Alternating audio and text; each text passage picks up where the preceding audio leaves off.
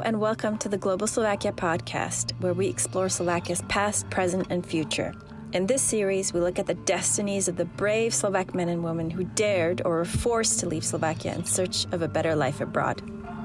Are you Slovak? Do you want to connect to your heritage? Follow us on Facebook or globalslovakia.com.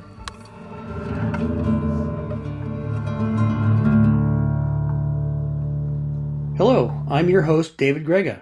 Welcome to Global Slovakia Podcast. Today we are joined by Chris Stifel to talk about his family Slovak connection, share with us some of his fascinating story, and how old photographs helped him make that connection with his Slovak roots. Hello, Chris. Welcome to our podcast. Ahoy, David. Jak się masz? Thank you so much for having me today. Good. Can you share with us a little bit about your Slovak connection? I know your paternal grandparents were ethnic Slovaks. Can you expand a little bit on that and give us an overview? Sure thing, David. Yes, so as you mentioned, my Slovak roots are on my paternal side, my father's side of the family. My grandmother, Julia Malinak, she was born and raised in Brtovce, a small village of about 180 people in northeast Slovakia. My grandfather, Janos Stifel, John Stifel, he was born in what is now Užhorod, Ukraine, a small village outside Užhorod called Umhuta. Then, of course, it was all Austro-Hungarian Empire, and now it's a border town in Ukraine on the eastern edge of Slovakia. And I understand that this was in the 1920s. Do you know why they decided to emigrate from Slovakia, the forces that were involved? Sure. Actually, it was a little earlier from what I'm discovering. I think, as far as I could find, my grandfather came around 1910. So there was some back and forth coming to America, getting settled, finding work, then coming back and bringing some family members. But I know Connecticut, New Britain, Connecticut is where our paternal grandparents settled. As you can imagine, that time, 1910, 1914, it was a difficult time with war on the horizon in Europe, World War I, famine, disease, a lot of hardship back then. And the desire to seek a better life and opportunity was clearly not in Slovakia at that time. So he was part of that, coming over on the USS George Washington out of Bremen, Germany, landing in New Britain with his brother, and working in factories. That was, as we know, all our Slovak ancestors, like mines or factories were pretty much the occupations. And prior to that, before they left Slovakia, your family, they were farmers. They worked really heavy manual labor type positions. Correct. I've discovered that my grandfather worked out in the forest, cutting timber, long days, hard work, little pay.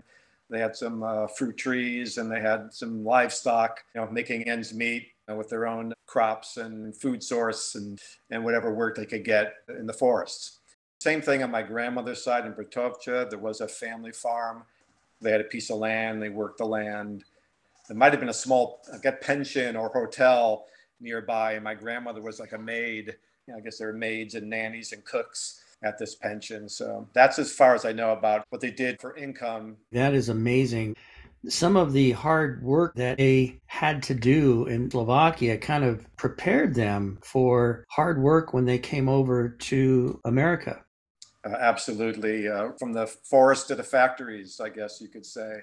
Grandmother and grandfather worked in the factories, raised a family. My grandmother's parents lived with them in the same apartment building. There was the ethnic Slovak neighborhood in New Britain, Connecticut. So a lot of families were there. My grandmother's sisters raised their families all down the street within a 4 or 5 block radius. I did find out that my grandparents had their whole family, basically, my father and my aunt and my other uncles. The mother was sleeping in the same room as the parents. So talk about tight quarters. Yeah. Tell me a little bit about how you keep your Slovak traditions and identity alive. What kinds of things were passed down to you that helps you to really celebrate your Slovak roots? Well, I think food really brings us together and bonds us, obviously, through the holidays and general celebrations and birthdays and weddings, all that traditional Slovak food of chalupka and pierogies and halushki, nut rolls and poppy seed rolls and mushroom soups. That's what I remember my grandmother making. My father took care of my grandmother as she got older and was always over there every weekend. And I would come as a young child, and my grandmother, was very happy to see me, and she'd make up food for me. As you can imagine, you're overwhelmed with all this food, but I latched onto the halupki and pierogies quite easily. And that was a huge part of our family. And that's been passed down to generations of still making those foods. A tradition that we've had in the family for 62 years now, which is every Saturday before Christmas, we have this get together and we do some Slovak traditions, singing songs, breaking the oplatki and passing the sacred wafer around. It's a great time. It's been etched in me for all these years. And since I had 24 cousins growing up, and now it's expanded to like 70 or 80 second and third and even fourth generations. For the most part, it's been going strong for 62 years. Yeah. Food and holidays and traditional recipes and celebrations will transcend anything. They're universal. You don't need to know the language to feel really connected when you're sharing food and celebration with families. 100%. 100%. And also, religion is a big part of the Slovak immigration in America. Was it your grandfather that was a founding member of All Saints Catholic Church? Yes, thanks for bringing that up. Totally, Roman Catholic. And I believe the story goes, as the Slovak community grew, I guess the archdiocese said, there's too many of you, you need your own church because you're overwhelming the other churches. So they said, okay, they raised money and they rolled up their sleeves and they broke ground literally diagonally across from where I was born in New Britain, Connecticut. I was baptized there. My parents were married there. We were all living in these 3-family homes and these small apartments cramped together. And as eventually success comes on the family through hard work, they build their own homes and they move out into the suburbs. And Slovak community kind of dissipated from that town. All Saints kind of ceased to exist, and it was absorbed by another church. That was a big part of our life, that All Saints Church. Yeah, that's fascinating. Chris, I'd like to shift now to a really important aspect of your story, and that is some of the letters and photographs that we alluded to earlier ended up being so precious to your Slovak roots. Can you share with us a little bit about that? Absolutely. So my grandmother had these letters that were passed to my father from the old country, starting from 1912 all the way to like 1970.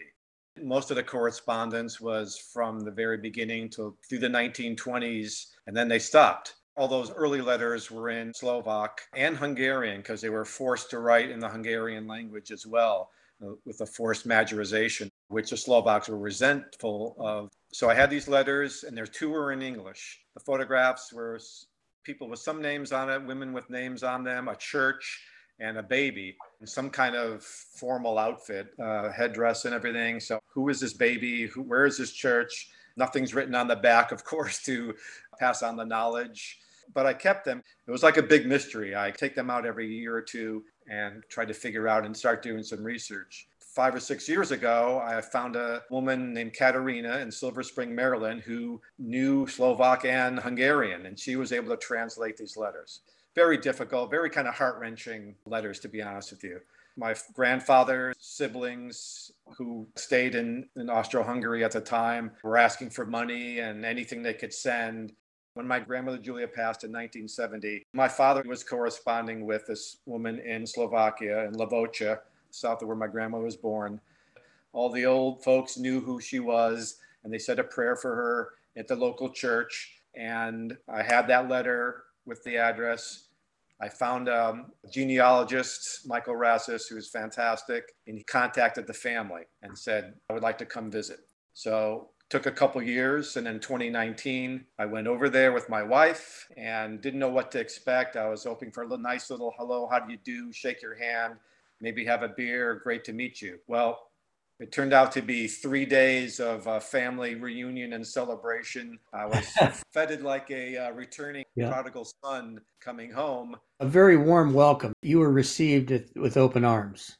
Yes, it was unbelievable. All the food and the drink and the plum wine and the kielbasa and everything you can imagine was like laid out beautifully. And we were celebrating, we're toasting. I pull out these photographs. The first one I pulled out was this baby, and I showed it to my cousin Yana. I should mention that Yana's mother, Maria, was the woman I was writing to my father.